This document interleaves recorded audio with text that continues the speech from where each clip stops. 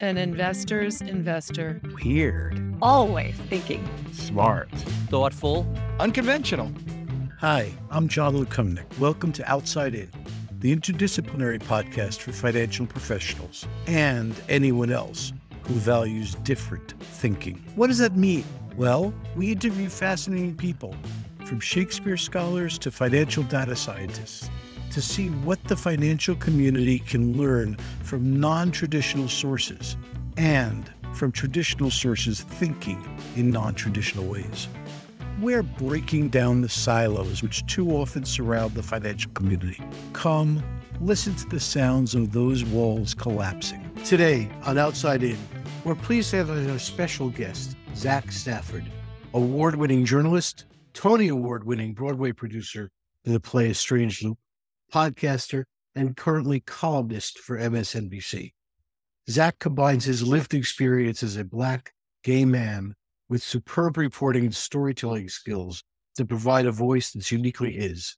He's the former editor-in-chief of The Advocate, and his work has appeared in everything from The Guardian and The New York Times to the BBC and The Daily Show with Trevor Noah. And now you can add financier to his resume. One of his more recent endeavors is as an advisory board member for Colorful Capital, which seeks to bring capital and support to enterprises founded and led by members of the broad LGBTQ plus community. Welcome, Zach. Thank you for having me. It's so nice to be here. My pleasure. So let me ask you a question about your origin story. You often refer to growing up as a Black gay person in the South, Tennessee, I think, to be specific. Yes. What has that meant to you, and where did you find your voice? In other words, how did you become the person you are today? Wow. I'm not sure.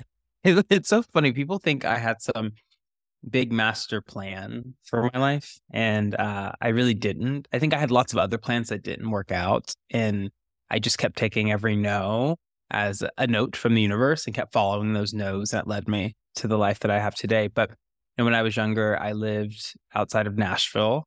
I lived in a very interesting town where I was the only person like myself. I didn't really see a lot of people like me around, racially, sexually, anything. And I always wanted to leave really bad. And once I left and I went to school in Chicago, I realized that all those things I didn't like about my life and my origin really shaped me a lot. Like I could never shake that Southern Baptist upbringing. I couldn't shake the Southernness. I did get rid of the accent somehow, but the sensibilities of being a Southerner always were with me. So I think in the beginning of my writing career, I was just really aware of that tension that I lived in and was from. And in the beginning, I was really trying to run away from it. And I think as I've gotten older, I've really learned to embrace it. And that's kind of like how my origin story goes, is that a lot of my work is just me realizing I should turn inwards and focus on the stories that I wanted to see as a kid, stories I wanted to watch, read, maybe perform, and throw resources and time into those, or in the least put a spotlight on them so other people could have a chance. So that's why my work has been so much, isn't really interested in people that look like me. And what was so amazing about working on A Strange Loop, the Broadway musical that I helped produce, is that I think the work that I've really invested in has just become windows into lives of other people's, not even only my own. And I think windows are really great for people. It allows you to look in and see what a life is like. And so, yeah, so I think that's like kind of why it's so funny to hear you say Tennessee, because it was in the beginning when I first did my first books. Tennessee was like such an identifier for me. It was such a big thing. And I think it was just so shocking to me that even was existing and allowed to have the jobs that I did, because no one from Tennessee had them before. So I think there was a lot of pride in the beginning. So let me just follow up on that. You mentioned A Strange Loop, but we'll get to that later. Is a window. And you're known for your reporting about, I hate having to repeat all these letters every time. As everyone does, LGBTQ plus community, or we'll just say the queer community broadly constructed. But whether you watch A Strange Loop or Boys Town, which is an award-winning documentary you produced and hosted about Chicago's historically gay neighborhood, or even just read a real estate article you wrote about in the New York Times about who really lives in in Welcome to Fire Island, I detect themes that are universal: economic tension, who belongs, what's authentic, what's the celebration of a diverse culture versus what's an unfair appropriation of privilege. And those points of friction and personal development, yes, they exist in Boys Town and Fire Island, and with the story of the main character in Strange, but everywhere. I mean, whether you're in a trailer park community or a gated suburban one. And so it's sort of community specific, but also universal. Yeah. Do you see the things you write as universal with specific manifestations, or do you think they're unique to the community? I do think they're very universal. I think there's some uniqueness and some specificity that happens in a lot of these stories that I focus on. Obviously, some geographic focus on a lot of them. I'm really interested in place and space, and that's because I never planned on being a journalist or a producer. I was supposed to be a cultural geographer. That was my training, really. And I was really interested in space and place and the making of identity. So that comes through in a lot of the work, because I'm always like, what's the place I'm looking at? And that really has to be, and this is why I also like plays, is that I love a slice of life. I love like going into someone's life and being like, here's a day in their life, here's an hour, and using that specificity of that story to find some universality in all of that, which is what you're bringing up. And so I think queerness is a really great space to show a universal nature of a story, because queerness is one of the few identities that we all, that not all of us have, but that some of us have, that cuts across every other sector of identity. So class, race, etc., geography. There's a queer person that grew up in a trailer park, just like there's a queer person that's been a royal before. There's a queer Black person, there's a queer Asian person. We kind of everywhere. And I think there's a way in which being queer, I think of queerness as a border, like we sit on the borders of identity. And there's this really amazing writer, Gloria Anzaldúa, who wrote this book called Borderlands, or La Mestiza. And she says that like people who hold two kind of oppressed identities are border walkers, and they live on the edges of society. And it gives them a really amazing vantage point to look at the structures and the powers and the economics of different places and spaces and people. So I think within that kind of understanding structure, understanding power, that we all live within these structures. You know, there's no one that doesn't live in the world that we live in. We all are kind of impacted by it in different ways. I think that's where you get to see kind of how complicated everything is. And I do think the stories I focus on help illuminate them in these really specific ways that help make it more understandable. And I think, you know, Black queer people show you what's possible, what's also impossible in this big, big world around you. So I think you're right. You're onto something there. I never thought of it that way. Well, have you ever thought to write a play or a novel or some sort of fiction work exploring these themes? Because what you're talking about, of course, is at the heart of great literature and great plays. Yeah. Yeah. I mean, I'm really frightened of that. It's so funny. I get a lot of pressure because I work with so many playwrights, screenplay writers, producers in Hollywood, like all these people. And I've worked in the space of nonfiction my whole life. Like I've never published fiction, I don't think. I've never been in a fiction class, nothing. And so much of fiction is, you know, inspired by a personal experience that you then fictionalize. So the infrastructure of those types of stories do have nonfiction, you know, architecture within it, but then you kind of have fun with it. I've always been so enamored by reporting, by nonfiction, by like playing with the world around me to express something. But I do face and I have a desire to one day write a play or something. I don't know, it just scares me. I don't know why. And I've never been able to say why it scares me. And people ask me it all the time, but it just really frightens me. So tell me about A Strange Loop. We're recording this shortly after the play closed, which was after a smash hit run, included 2 Tony Award wins, including Best Musical. I'm sure there'll be revivals and traveling shows eventually. How'd you get involved in that project? So it's a really funny story. In the pandemic, you know, everything shut down, obviously. And I took a break from my life as a journalist with like a capital J, I would say. So I'd been the editor-in-chief of The Advocate.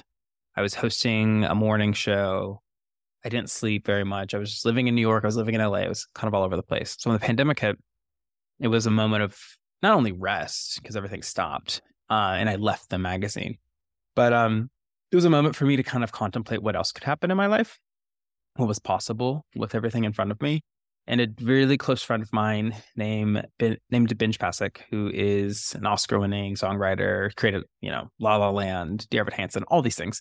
He was one of those people in my ear who'd been pushing me to think about plays, theater, film, all this, because that's the world that he worked in. And we began talking about building a company together and producing. And, as we were going around and around in this, and we're still working on a lot of these things right now, and thinking through them, A Strange Loop came up because he was really close with Michael R. Jackson, the playwright. I knew Michael already, and the show had just won a Pulitzer off Broadway. And they really wanted to go to Broadway. And it was as Broadway was kind of coming back, we were eyeing the 2022 season. It looked possible, and a theater had opened up. So it happened like so quick where we got a phone call. We needed to raise capital. We have to raise a lot of capital to get a show up. Shows can range from, needing $7 million to $20+ million of capitalization to just get open on Broadway. So I got looped into the fundraising. And at the same time, I was exploring other kind of like producing and fundraising projects. One of them is Colorful Capital, which I know we're going to talk about. And it was really just, at first it just began like, how do I get capital to these people so that their art can be put up on Broadway? And then as we got deeper into it, it became, okay, now we have the money, but how can we like work on other things? And being an editor-in-chief, I'm very aware of not only story, but how to package and commercialize stories. Magazine covers are stories that you put in every grocery store and bookstore around the world, and it has to express a visual story, and then there's a written story, and it's a very like economic thing to deal with. And it's very much about how do you just sell people something monthly through stories. And Broadway is similar. You work on a story that gets put up and performed, and it happens every night. So as I got deeper into the production, I kept getting pulled into more projects, more things, bringing in celebrities to help, produce the show, then doing events around the show, doing press. So I got to work in tandem with all these teams. And then I woke up one day and was like, wow, I'm really a Broadway producer now. Yes. This is really weird. And for me, it just felt so similar to working with writers in the media space of just helping them find a story, build it out, get the money, develop it, all that. So yeah, that's how it happened. And it was like a wonderful 9 months. And now the Broadway run is done and we're dreaming of what's next. And that's what's so powerful about a good story, is that it doesn't ever die. It just finds new ways to live in new places. So that's what we're trying to figure out now as a team. It is a good story for the people who are listening to the podcast who didn't yet have a chance to see it. You want to just give a really brief summary and tell us why that story appeals to you? Yeah. So A Strange Loop is a meta musical. It's about a guy named Usher. He's in his early 20s. He is working as an usher on Broadway at the Lion King. And on his breaks in between, shows and during downtime during the show, he is working on a musical called A Strange Loop, which is a musical about a guy named Usher writing a musical about a guy named Usher writing a musical. And that's kind of where the meta part of it comes in. But it's really, a meditation on identity, life, religion, and all the other characters. Usher is the protagonist, and then there's the ensemble of 7 thoughts, which are his inner thoughts that become personified.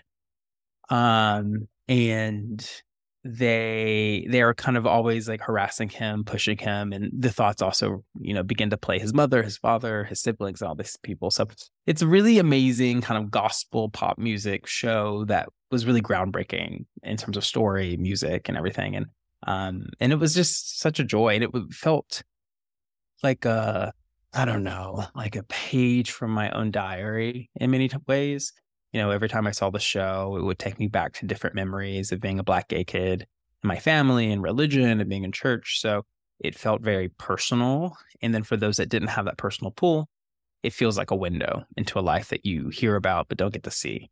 So yeah, and it feels very Strange Loop when you watch it. You're like, what is this thing? It's on cycle right now. you mentioned Colorful Capital, so let's talk about it. This is a private equity firm. It says it can source different investing opportunities because, and I quote from their website, diverse gender and sexual identity and expression is too often a barrier to access to capital and inclusion in traditional financial market flows, end quote. And it defines its mission as to bring capital support and scaffolding to enterprises founded and led by members of the broad LGBTQ plus community by filling financing gaps and overcoming detrimental heuristics. We intend to bridge divides and strengthen economic opportunity, end quote. Now, implicit in that is the idea that opportunities and access to capital and expertise are not distributed fairly between the heteronormative and LGBTQ plus communities or the white community and people of color or whatever. Give me some more nuance on that, because it's easy for me to say, like, Tim Cook's the CEO of Apple. He's a gay man, where are we? Yeah. Certainly, first let's talk about it in terms of the economic world. Why will this be, do you think this will be a success?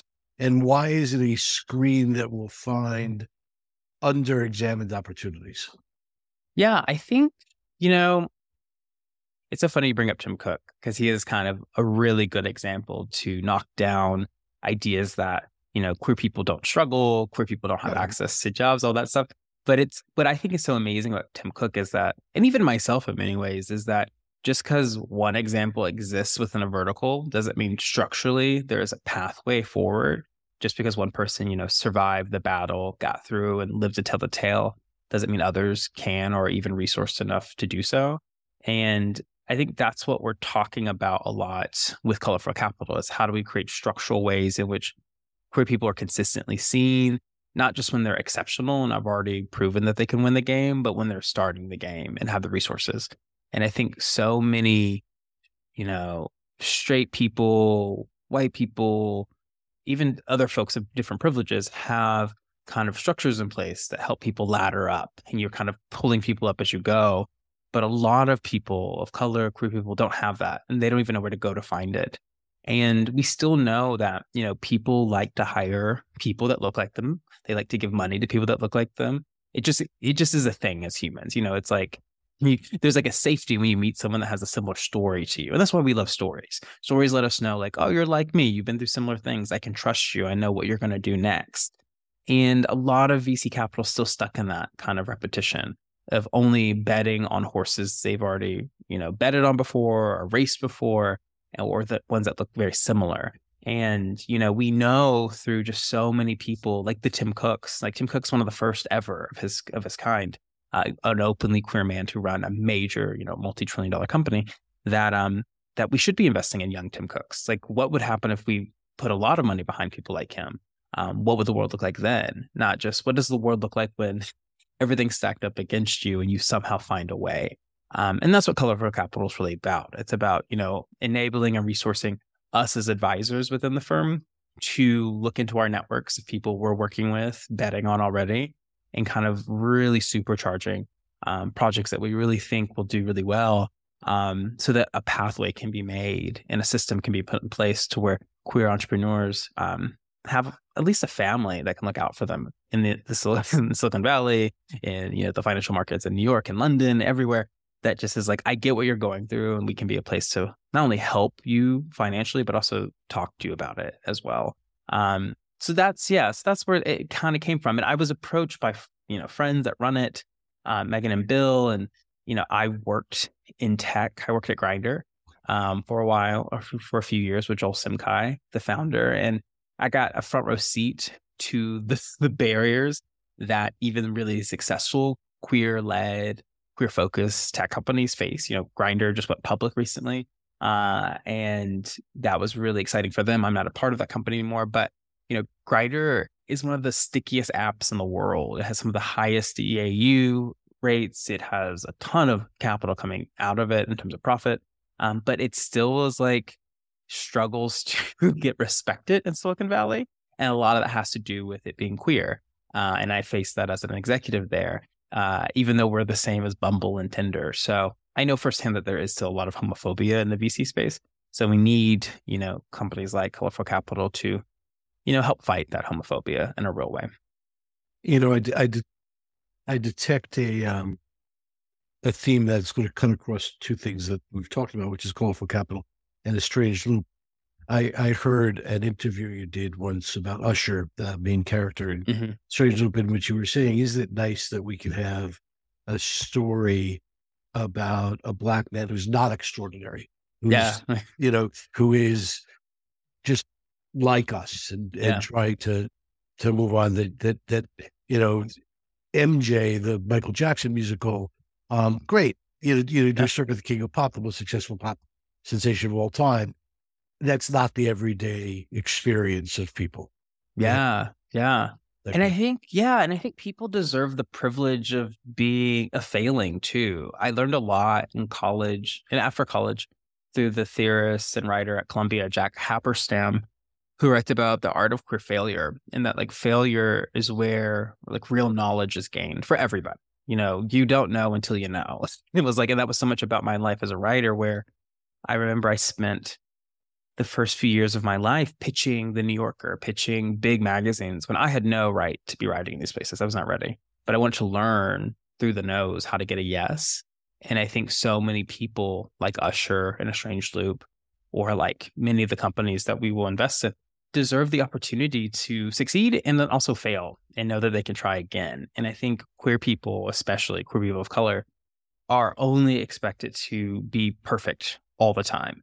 And Michael Jackson is a great example. Like that, as an artist, outside of all the controversy, from a young age, he had to be perfect all the time for him to be successful. And that destroyed him in the end. And I think we have to move away from a culture that expects perfection with every move you make. And I think we need to be much more, allowing grace to exist for people to trip and fall and get back up and try again. So yeah, there is that continuity, I guess, there where I'm I don't need you to be perfect. I just need you to be alive and trying. And that's all I ask for. Well, you're also going to need, colorful capital is a VC firm. People do want to return on their capital. Oh, yeah, exactly. You're going to want them to be profitable. So what's your role going to be there?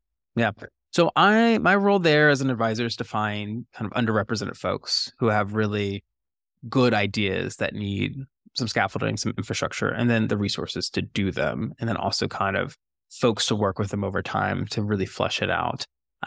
So with colorful capital, we can't be as, I'm very, I don't want to say lackadaisical, but I have a lot more freeway when I'm an editor with an article. That's a very different, stakes level than a company that's getting, X amount of seed funding. So there, it's really about how do we find the best people that we think can do the best with the money that we have to deploy. So yeah, I'm really there to vet and find and make sure that we're thinking outside the box. Because I think a lot of the things that I've done, whether it was, betting on Grindr, which is one of the first publicly queer companies, I came in at a time that was not even a reality or a thought, or Strange Loop, which no one thought should open on Broadway because of the pandemic was still raging. And yet we still won a Tony and have gone on to do well. I think I'm really good at finding underdogs that can perform. So I do give a lot of oh my God, people should fail, but I do like winning a lot. And I try to find winners too. Let's talk about the future rather than what exists. What steps does American society need to take to truly make diversity sort of a treasured resource and part of the American culture, rather than something that people are scared of? I think they need to experience it. I think people need to step out of their own boxes. They need to look at their own lives and ask questions like, why do all my friends look the same? Why do all my friends have the same job? And within those questions, you get to get answers. All my friends may look the same because I grew up in a working class town where everyone worked at the factory and the factory did this. I think beginning to get the answers to the why of your life gets you to a space where you can understand how your life can be more diverse or more inclusive, or what you even want that to look like. I think diversity is one of the great privileges of a life, and it does require a lot of privilege to diversify your life. Traveling is expensive, visiting new cities is expensive. It's emotionally exhausting to try new things, but I know it's worth it because I've had to deal with it. I've dealt with the opposite side of it, and that's why I think I'm here to tell the good tale, is that I was always alone. I was the first Black kid in my class, one of the only Black kids in my class. I was one of the first gay Black kids people met. My family was the only Black family in a country club we joined. Like, I've always been the first or the only. And while that has been really tough at times, I've also learned so much. And I know what a privilege it is to not have to, be alone all the time. But I do know that I'm here to tell the tale of, like, being outside of the ordinary or not being so normative is such a wonderful gift too. Especially if you can take away all, like, I don't like being denied a job for being Black, but I've learned a lot by being the only Black person in a company. So when I go to another company, I can talk about, what does inclusion look like? How do we restructure this company to, people like me and others that don't look like me, but don't look like everyone in this room have an opportunity to succeed. So what I think when we talk about diversity, what we're asking, especially white people, white straight people, is, step into a room where you're not comfortable and see what you learn. And I think people will learn a lot if they're open to it. And it only gets better. I mean, we see this I love cities, urban cities, because you get to see cultures mixing and swirling. And so much of America is literally about being a melting pot. So if you're going to live in this great project called America, which was about diversity and inclusion, at least was what we tell ourselves, then I think people should begin enacting that in their life and break through the boxes that they're sitting in. And I swear it will be okay. It will be fine. It will be uncomfortable, but it will be okay. How do you do that? We started this conversation, you were talking about a sense of place. And I was smiling internally because it's one of the things that I always feel strongly about. I am a New Yorker. I have a very strong sense of place, having grown up in the Bronx and living in Manhattan and being in New York and what a sense of place means to me. And yet so much of life nowadays is lived online. Yeah. I mean, your sense of place is what URL you're on. Mm-hmm. And those tend to be segregated, not just in a Black or white space, but in a right-left space and economically privileged versus poor space. Whatever divide there is, it is there. Yeah. And you can't just walk outside and meet a new person or a diverse person.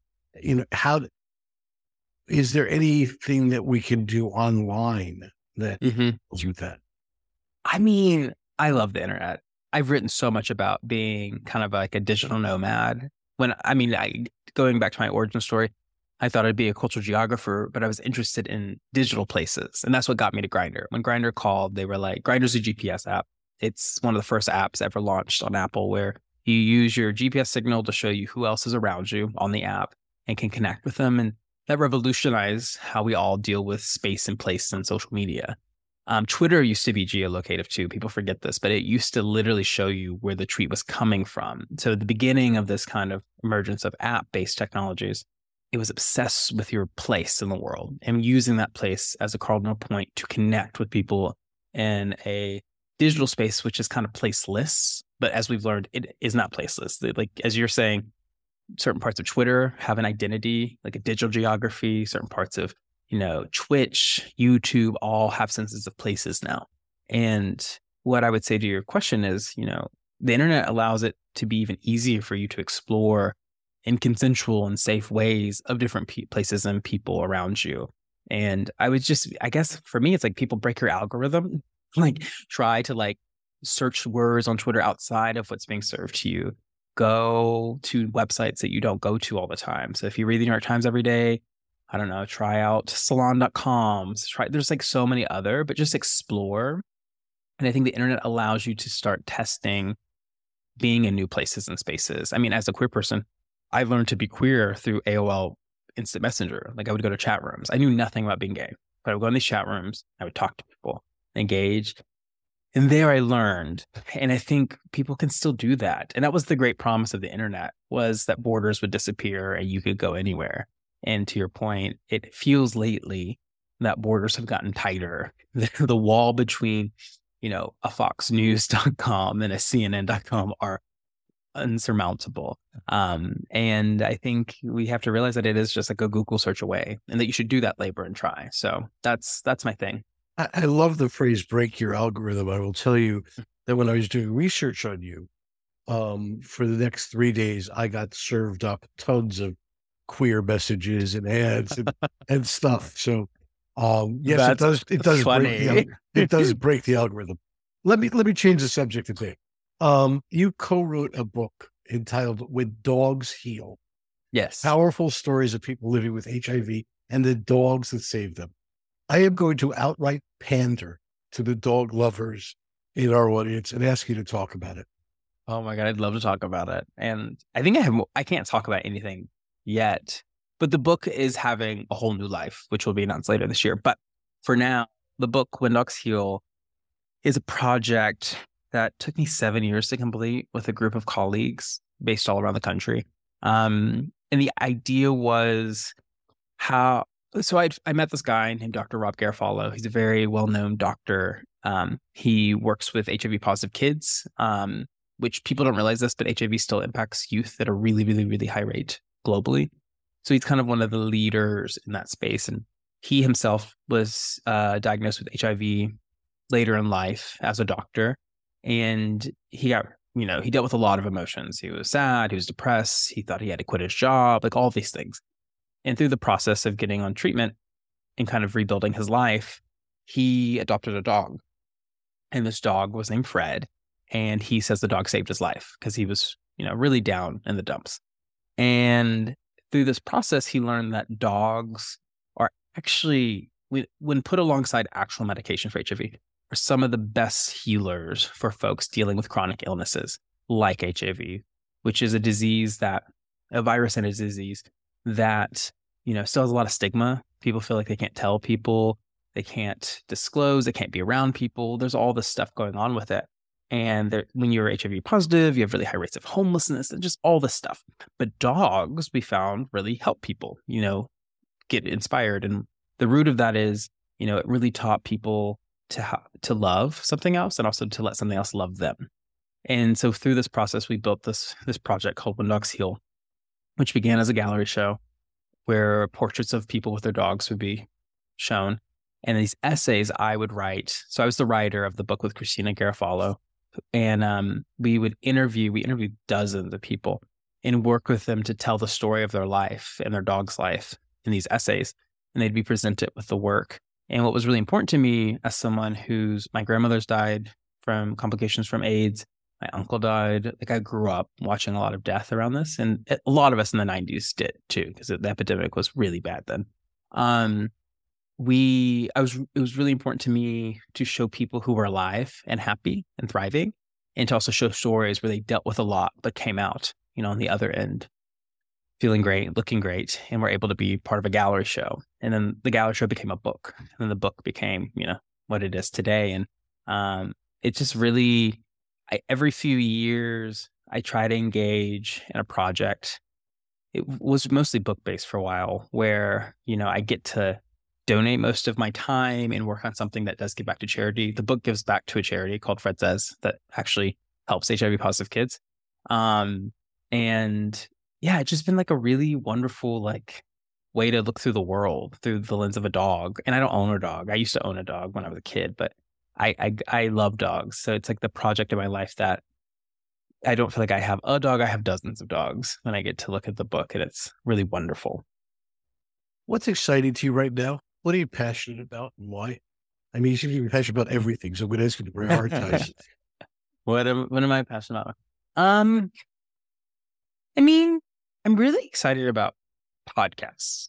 And I've done podcasts. I mean, you have a podcast. I have a podcast called Vibe Check, and I've been doing podcasting forever. But lately, I don't know, as the world's reopened, I've seen people re-engaging with them, and people are making their own that are really amazing. And people have gotten really comfortable with audio recording equipment in their house and just being, personalities and telling stories. And I think podcasting has this huge future for storytelling now that we're back in the world, because people love to listen to podcasts. Let's finish with some short Q&A. How do you relax? I play tennis. It's not relaxing. It's movement, but I play tennis a lot. So that helps me relax. I go for hikes. I live in California, so I go for a lot of walks. Well, LA, we call them hikes, but they're really walks. They're walks up some like slight hills. And I listen to a lot of self-help podcasts. It would surprise people how many, like I listen to Brene Brown all the time, Oprah Super Soul Sunday, Glennon Doyle, all of those. And it's really funny. Like I'm that stereotype, like drinking a green juice, walking around some hills in California, listening to Brene Brown talk about being brave. So it's just fun. It's kind of like my mother in many ways, but yeah, that's a big relaxer for me. What music do you listen to? I listen to a lot of indie soul music, and I would say the biggest surprise is I listen to a lot of dance music. I don't know if that's a surprise, but I listen to a lot of electronic music. Like I love music with a lot of BPMs that I can kind of like lose. My partner loves lyrics. He can sing like every song in the world. I'm not so lyric based, which is interesting. I love like a vibe, like a good vibe. So Okay. What are you reading right now? I'm reading The Science of Storytelling, Why Stories Make Us Human and How to Tell Them Better by William Storr. This book was a gift to me recently by a friend. And it gets into the scientific reasons. I'm a child of scientists. My mom's a scientist.